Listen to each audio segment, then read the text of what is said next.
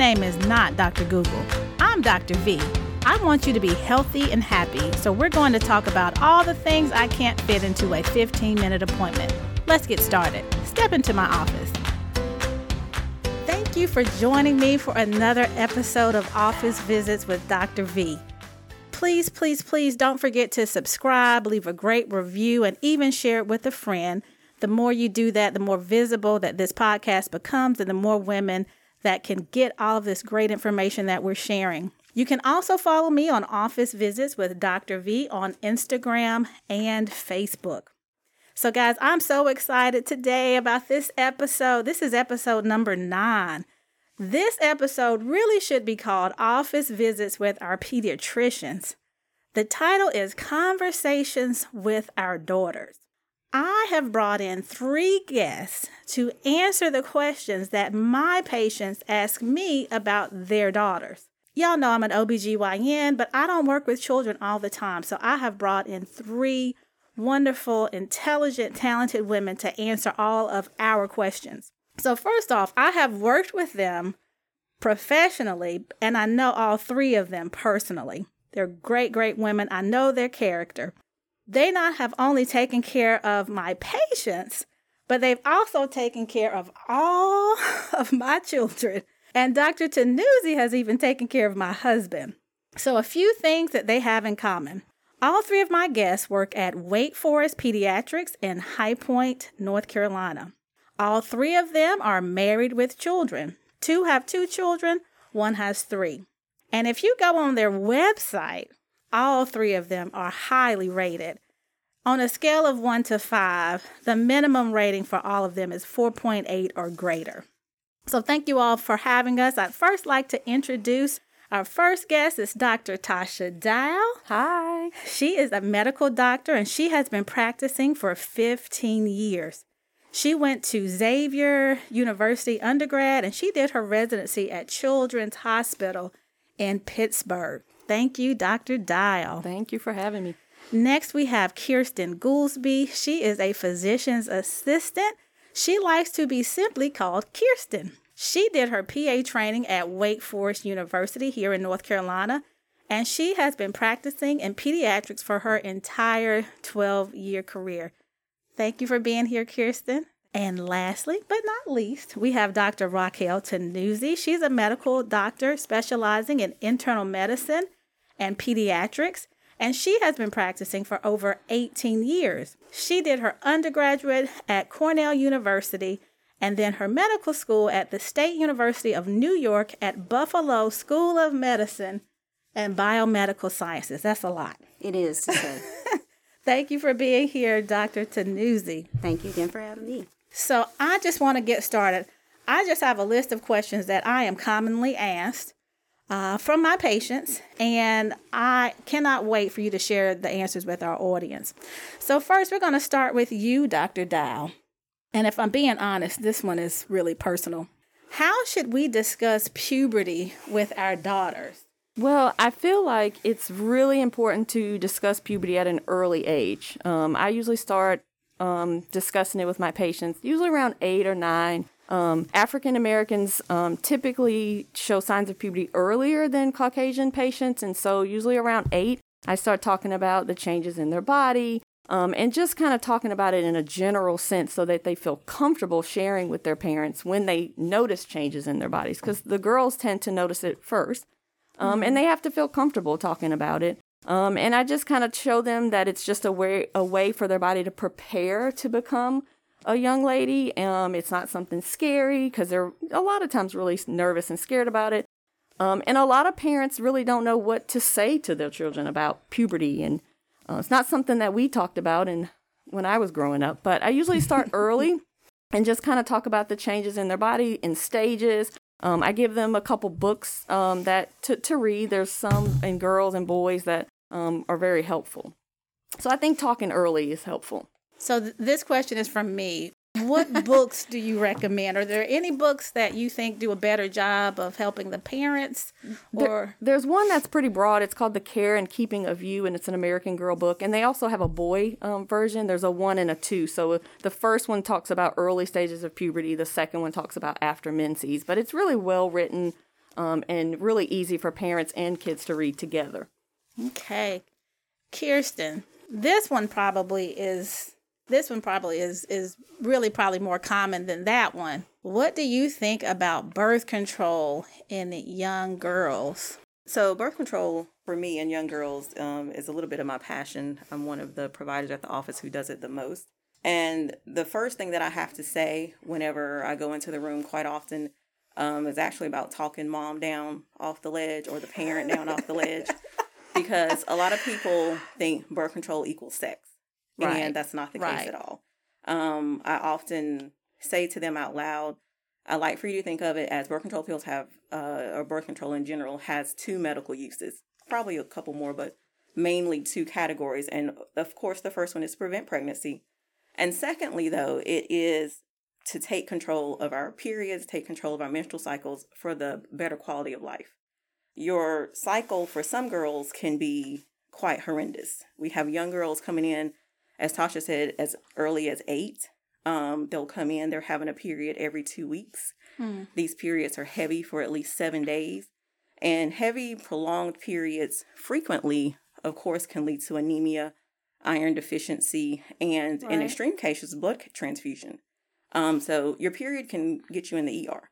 Right. And so if there is something that you can do to help your daughter improve her quality of life, reduce any risk of embarrassment. You know, none of us want to be the girl who has to get up in the middle of class with her pants ruined.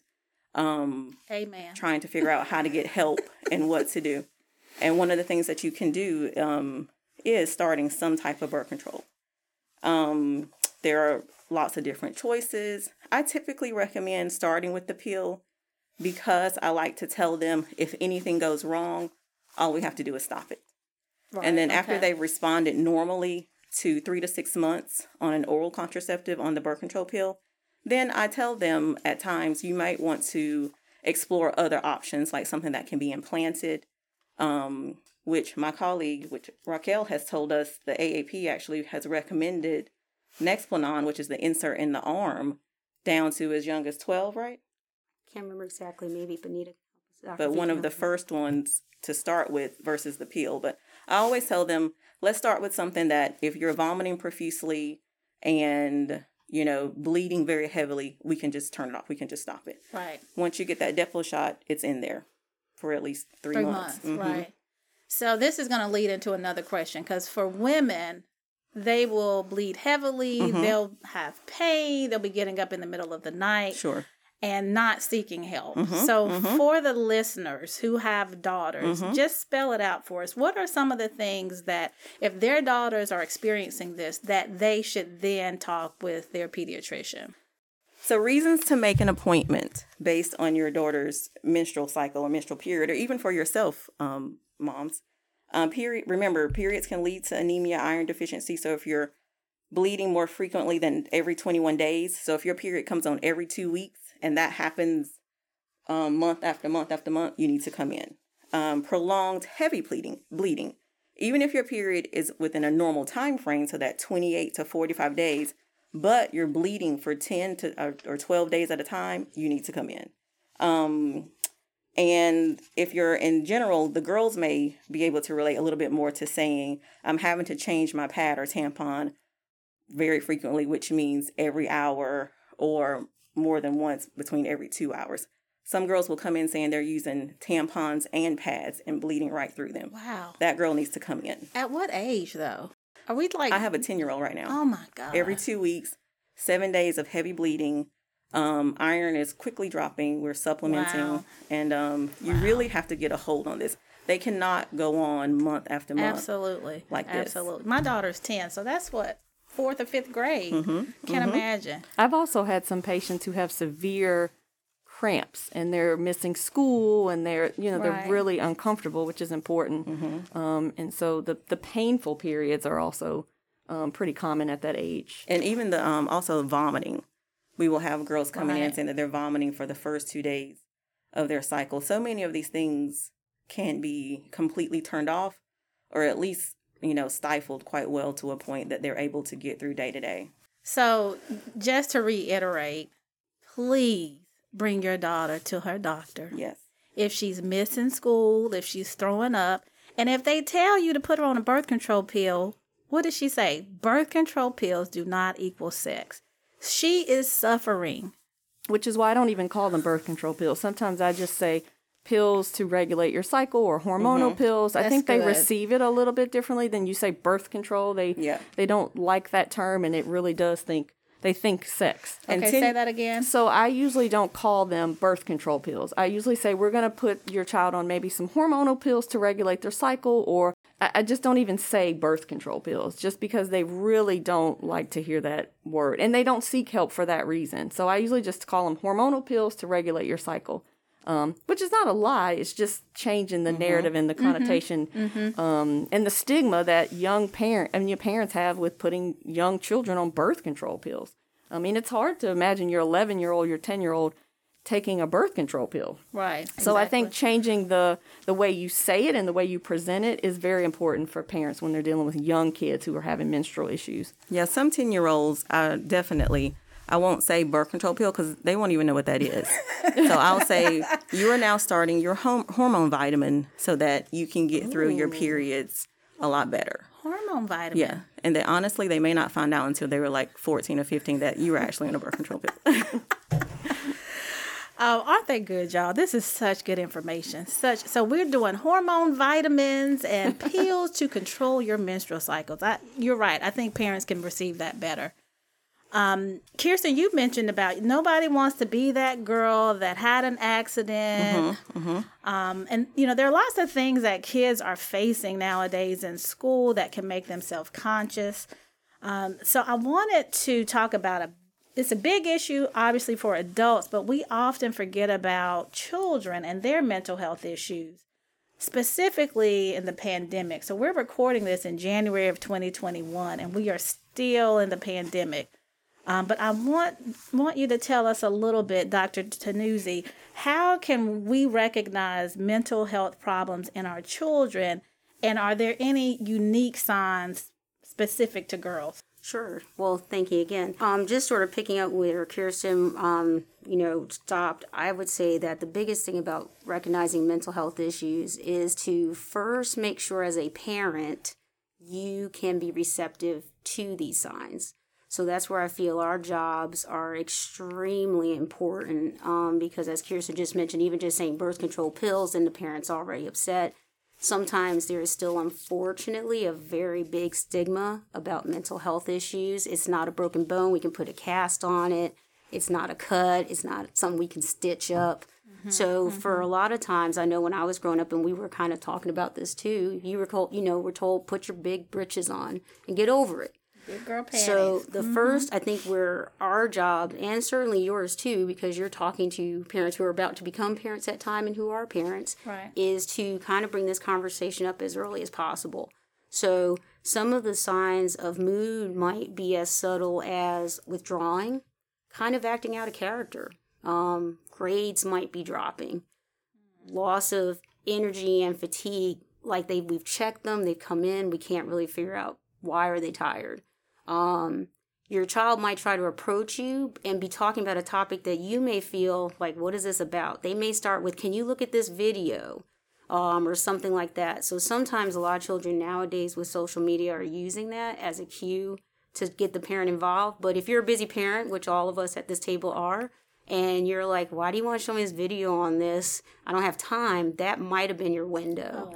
Oh, wow. So that definitely can happen. Loss or interest in the things they used to like to do. That's another big thing. So they like to watch TikTok all the time. All of a sudden they're like, I don't need my phone even. They're not even talking to their friends or something like that.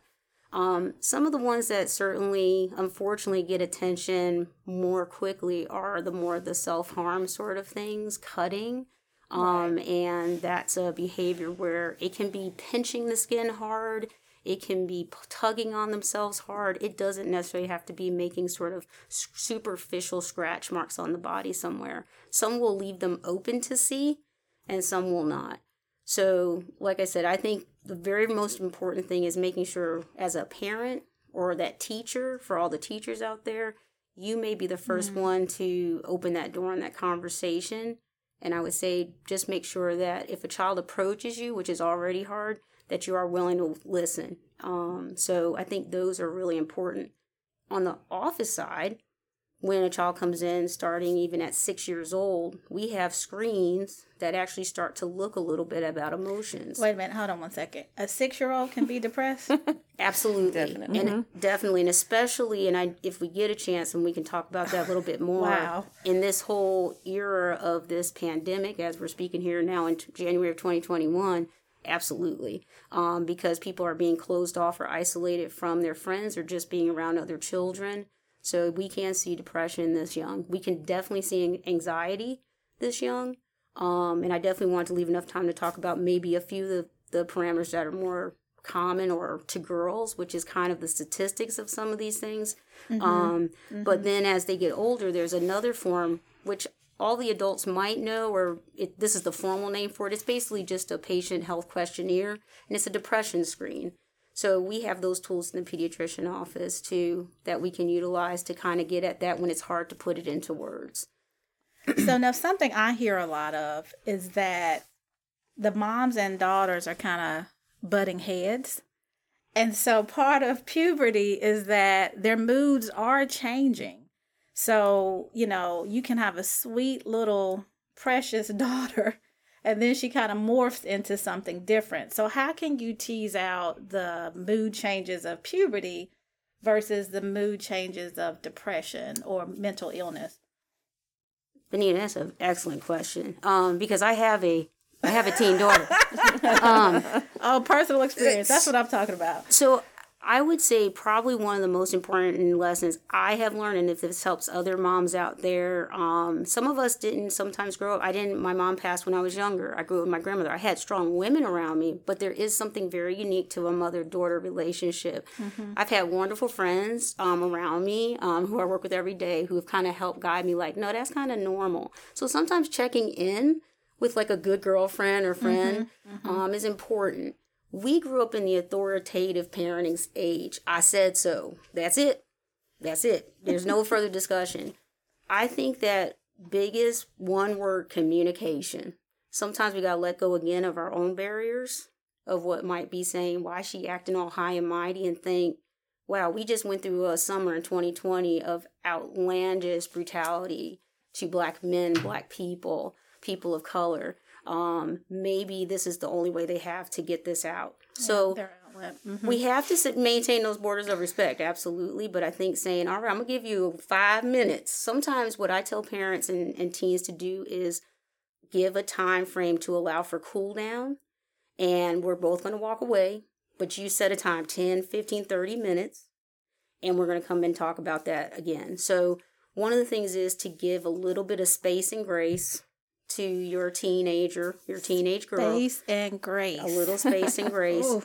And what I found was, even in my own house, I can say, is a lot more peace.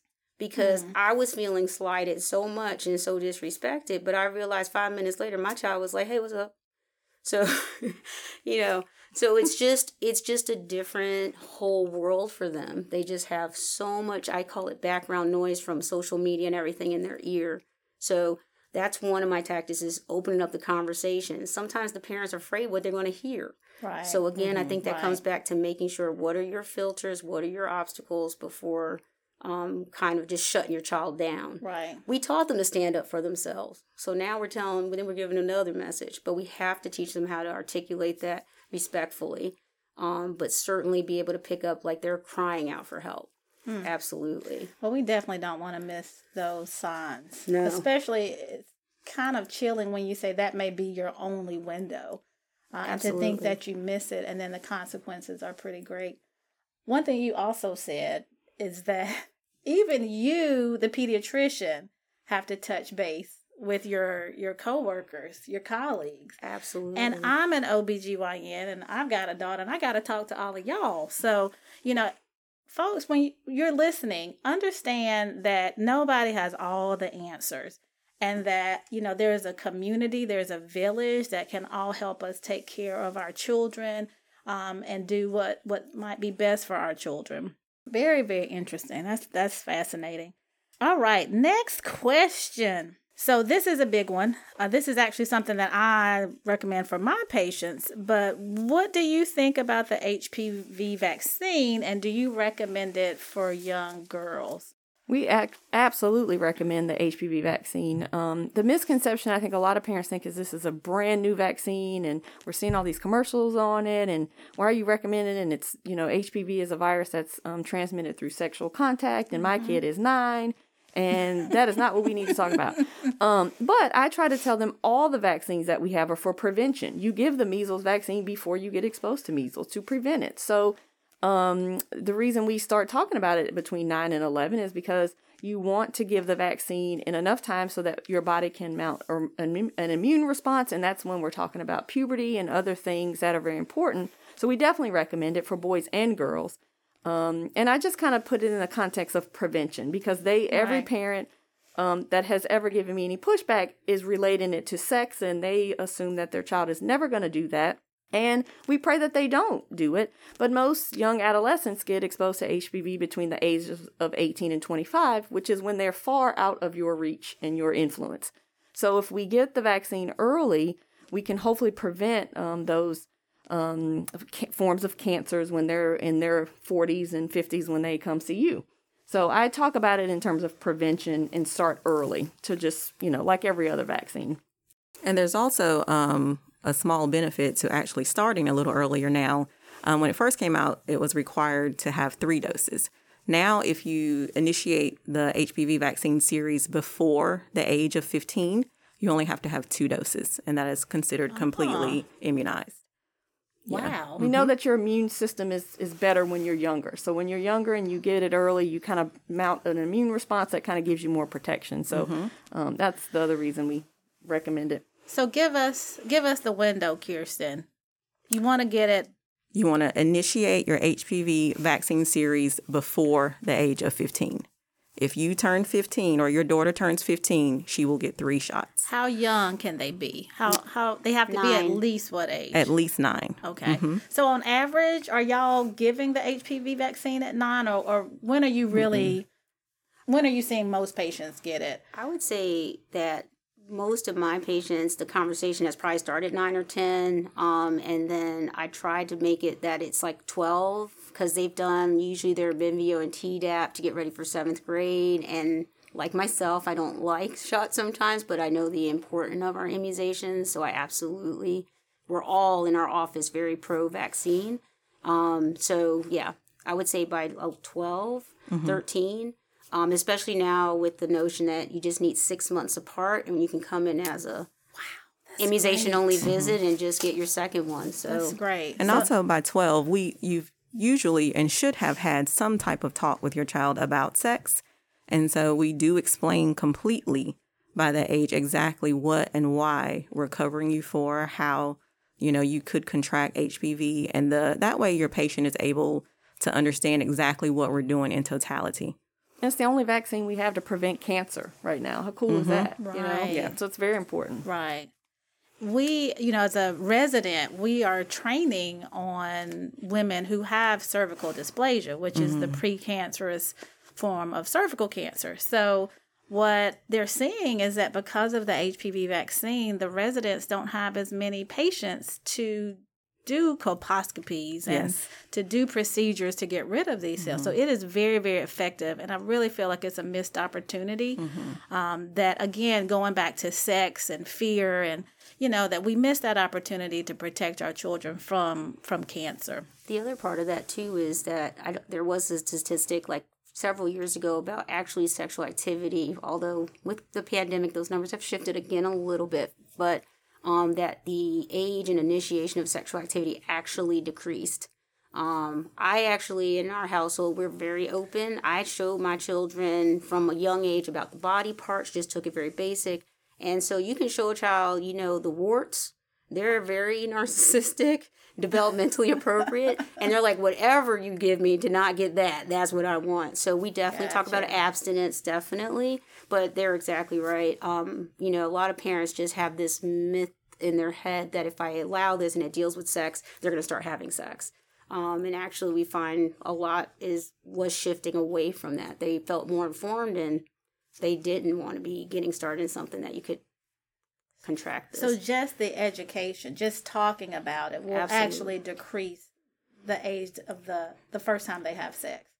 It had those. That was what the numbers were showing since the initiation of even the first HPV vaccine. Mm-hmm. Y'all may not have this statistic, but what's the average age of the first sexual encounter? That I don't know. I don't know that specifically. Okay, that would be interesting. That'd be interesting. Yeah. The youngest patient I've ever had to have that we've talked about it, and that it's been 11 or 12. That's it's mine shocking. too. Me Me too. So, It was consensual. So when, and this may be an assumption, but at 11 or 12 and they're having sex, can you assume that maybe there's been, well, at least some introduction to sex and maybe even a history of sexual abuse or trauma? usually.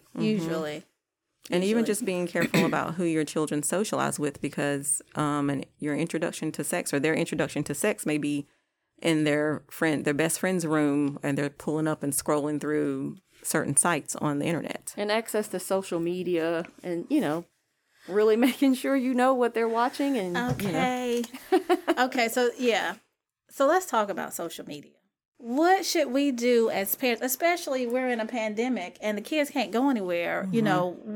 How should we manage their social media? Should we take their phones away at a certain time? I want all of y'all to kind of weigh in on this. How do we manage the social media of our children so that it's not harmfully affecting them? It's hard because they're very good at having separate accounts, and there's a rule in my house: if I can't understand how it works, you can't have it. So my daughter doesn't have Snapchat because I don't understand how it works.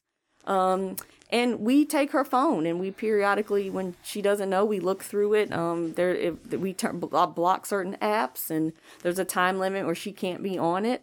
And we monitor it, and we do it when she doesn't know. And so they're very good at hiding what they don't want you to find out. And so were we when we were 13. It's just now they have social media, so we monitor it very closely. And I feel like you have to know what they're looking at, what what sites they're on, and what friends, if they're at someone's house and they're on Snapchat and then your child is on it too. I mean, they're very creative, and they're smarter than us in terms of social media. Definitely. That's the problem. So I think just making sure you are checking in, and you want to give your child some privacy and some freedom, but at 12, 13, and 14, they don't really understand what to do with that. Right, exactly. And they have access to things that we obviously didn't have access to, instantaneous access, which I think has also been a problem. But you just have to check in. You just have to, be kind of strict about it, The other thing I would just add on, just total segue right after that, is that you have to teach them. This is supposed to have been a tool and how to navigate it. So sometimes parents think, well, I'll just take everything away, right? And just like you said, we're in the middle of a pandemic. We have to allow them some sort of socialization. But I think just sort of you can do, I always call life lesson moments. This is about protecting your health, your mental well-being, having respect for yourself. And one of the things I started to tell my children very early is, I love you 365, 24/7, but if you put something out there, we can't pull it back. Right.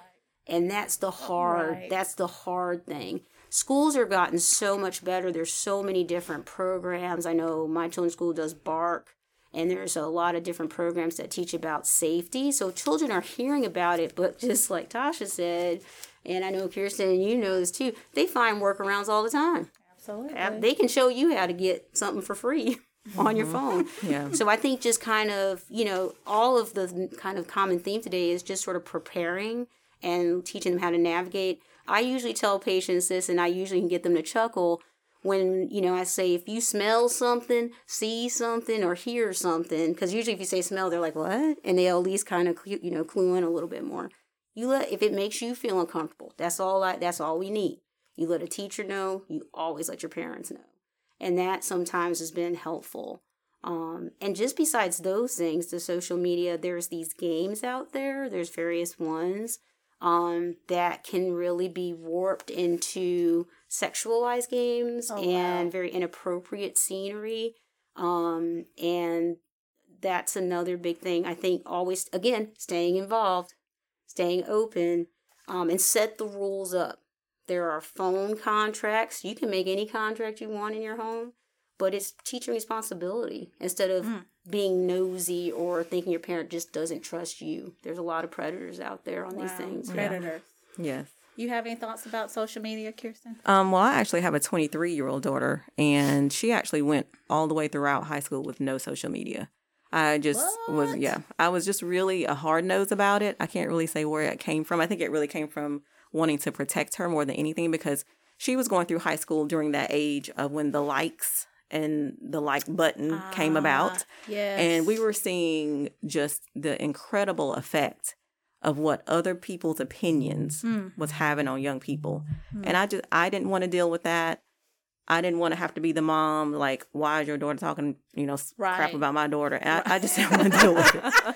So maybe I did it more for me than her. But I can say that she went through high school just fine without Facebook, without Snapchat. She did get it, of course, when she got to college, which was fine. She was an adult by then. But I will say also that I also have boys that are 7 and 5. And I don't think the rule will be the same for them, because it has become such an integral part of actually socializing. They don't talk to each other on those phones that you buy. They don't make phone calls. Well, what we learned through sports, having two children who play sports competitively, coaches look at you through your social media and your Instagram. So you have to be connected, which I think is silly, but coaches, when you get to a certain level, will start to follow you not only through tournaments, but just through your social media. And so a lot of kids feel pressure to get things. I mean, I think they get it because they want it for their friends have it. But I didn't realize that was such a big deal in terms of competitive sports now. Having an Instagram page for your, And the teachers will even communicate. Like, all of a sudden, there's a change. And I've had patients tell me, and I feel like Raquel has experienced this, their basketball practice is now at 8. Well, the teacher only put it on Facebook and Instagram. No phone calls, no reaching out to the parents. And so kids miss out on a basketball practice because they didn't have social media. So even if we wanted to shield our children from social media, there are social aspects that we have to kind of adhere to. Okay. This is a lot. Part 2 coming soon. Part 2. We got to get into that. Because I want to hear more about the games. Well, we won't talk about it now, but the games that are masquerading as games that actually morph into something else that's harmful. But going back to social media and what you said, our kids don't talk, they don't connect, physically. Sure. We have started to see that kids are in front of screens more and not out playing, not doing, activity, having physical activity. So childhood obesity is a big topic. Michelle Obama even made it her platform, which was wonderful. How do we, or can you give us some tips about, how we can prevent our children from becoming obese before they're even out of middle school? You put it really in a nutshell there, Renita. It is a huge topic. We have continued to see obesity rise in children in the United States over the last 2 years. There's a whole federal initiative, yes, that Michelle Obama is had been a big part of and still is a big part of. I know in growing up as an African-American female with family members that are from the South, and it doesn't matter, I grew up in the North, there's a lot that I think historically for different cultures, not just the African-American culture, that is surrounded with food and celebration and affirmation and culture. And it takes a lot to tell people, like I know telling people to take the ham hocks out the greens, like that almost started a war at Thanksgiving when I was growing up. I myself, and I'll just start here and go quickly into the other things, is I grew up and I was overweight. I was very active, but I was overweight. I had the grandparents that, they put half a bag in the Kool-Aid and, they love on you and everything. So this is why this topic gets sometimes so sticky and feels very personal, and sometimes why parents also feel personally attacked. And I would say if we're really steering things a little bit even more towards young girls, there's a lot of issue of what an attractive body type is. And just on the heels of the conversation of social media, you can kind of find what you're looking for, okay, in the way of what is beautiful, right? So we have some families who would feel like probably what we might be saying is overweight or obese is attractive. And actually normal weight is scrawny or skinny, or not healthy. So I think this kind of comes back again to sort of how we look at mental health. Obesity has to be something that starts at home in the way of not letting it happen and not feeling personally offended and realizing its health impacts down the road for our children. So making sure, and this can get into another topic that would be like a part 3 and 4 of access to healthy foods. And in a lot of homes, that's not always easy. Teaching parents how to, shop on the dime and be healthy still. And we have advertising that really doesn't talk about that as much unless you watch maybe public TV or something like that. So having access to healthier choices, not having as many processed snacks and sugary foods in the home. But most of the times, I think everyone around this table has run into, but I like those snacks. The parent likes that snack. And even though, he's big, what about, his brother's not? And so why can't we have that? So there's a lot of re-education, even for myself. And I started probably when I was like 13 years old to go, this is probably not the healthiest for me. So the word well-being, I think, is probably what comes to the center.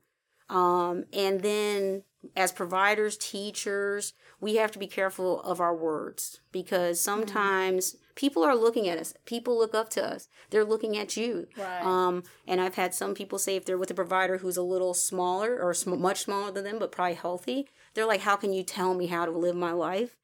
So we have to kind of really be careful how we broach this subject. I feel sometimes in the office, I have found that for sure. And I think being a person who just kind of really likes to want to be on being healthy and exercising, eating well, you can do that sincerely. So starting at home, making sure, again, we drop our baggage about weight and just talk about being healthy and fit and not just keying into numbers all the time. I think that's a really important way, making it a family affair. So my podcast is dedicated to women's health. So if the moms are healthy, if the dads are healthy, we can model good behavior for our children. Absolutely. So I'm just going to wrap this up. We are, like I said, we're in a pandemic. And, when we were talking about the things that are really most pressing to kids, it's really, there's, I guess, pre-COVID and post-COVID. And even though this is 2021, I'm sure that there'll still be some impact of what happened during the pandemic and how that affected our children. So Jess, I'm going to just go around the table. Give me the top 3 things that you think are the most pressing or have impacted our children the most during the COVID pandemic. Yes, I was just going to say, so the two things, because we've been talking about this too, was the sense of racism has now been identified as a health issue since this time of 2020, the whole year. And certainly the issue of learning disabilities in education. The American Academy of Pediatrics has actually just they're formulating actual diagnosis to cover all these topics. So that's a different whole mindset for us to be thinking. And I was telling them about a quote I found from the AAP, which was basically saying that racism, and this was, I don't know exactly who from the AAP said it, racism is a socially transmitted disease passed down through generations. Ooh. So I just wanted to kind of STD. Different type of STD. It's and you think about it, it's communicable. Wow. Right? So that's where a lot of policies are kind of coming in, but I don't want it to just kind of, I know that's not kind of the typical when we think of health issues, but we're moving in a whole different direction. Yeah. So you said racism and educational like disparity is definitely a huge issue. Yeah, absolutely. Next. I would say that anxiety, of course, has been at the forefront of a lot of our patient visits. And for me, I've seen both. I've seen heightened anxiety, of course, feeling stressed about grades, having to do virtual learning, not understanding, not having complete access to their teachers. Right. Anxiety about my mother has comorbidities. They're understanding what it means for their parents to be sick and how am I going to make my mom sick, worrying about things like that. But also the anxiety has actually, for some kids, improved. So those children who were being bullied daily, every day that they went to school, or had to worry about how they were going to be treated every day, yes, they've actually improved.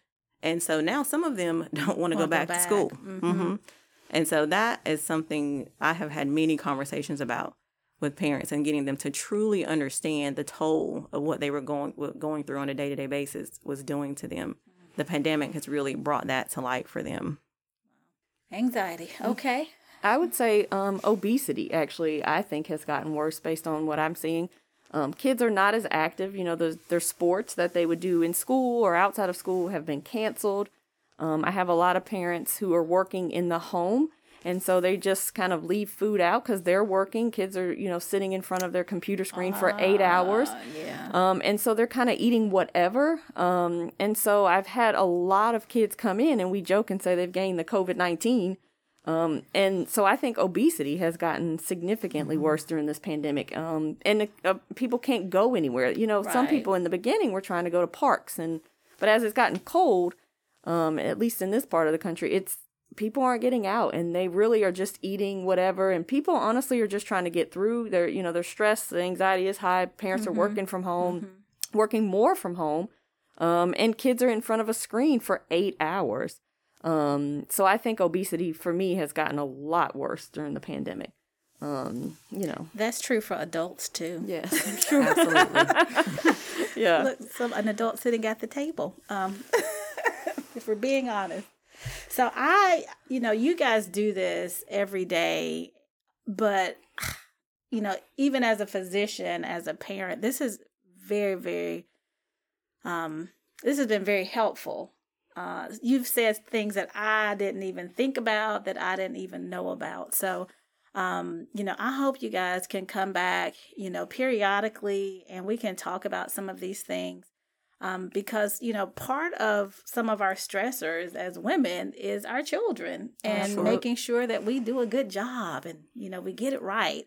And so there's just so many things that we don't know. So just for our listeners, I wanted to make sure that we know what the AAP is. It is the American Academy of Pediatrics. And Dr. Tannuzzi gave us some good information that came from them. So if you are interested in learning more about pediatrics, you can go to the American Academy of Pediatrics. I would just like to thank you all for being here today. Again, we have Dr. Tasha Dow, Kirsten Goolsby, physician's assistant, and Dr. Raquel Tannuzzi. They all work at Wake Forest Pediatrics in High Point, and the office is taking new patients. Yay. So again, guys, they take care of my children. I can't say enough great things about their practice. You will be in great hands. So thank y'all for listening, and we will see you back next time.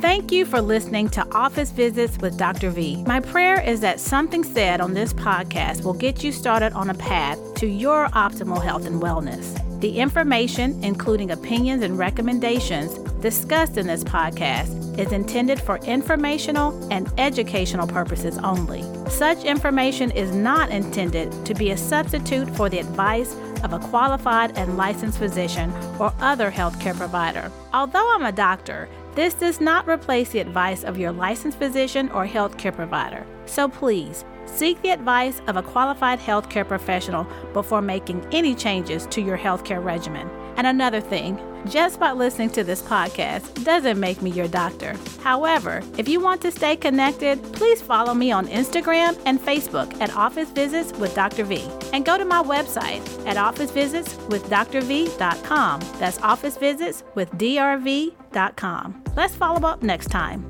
Blessings.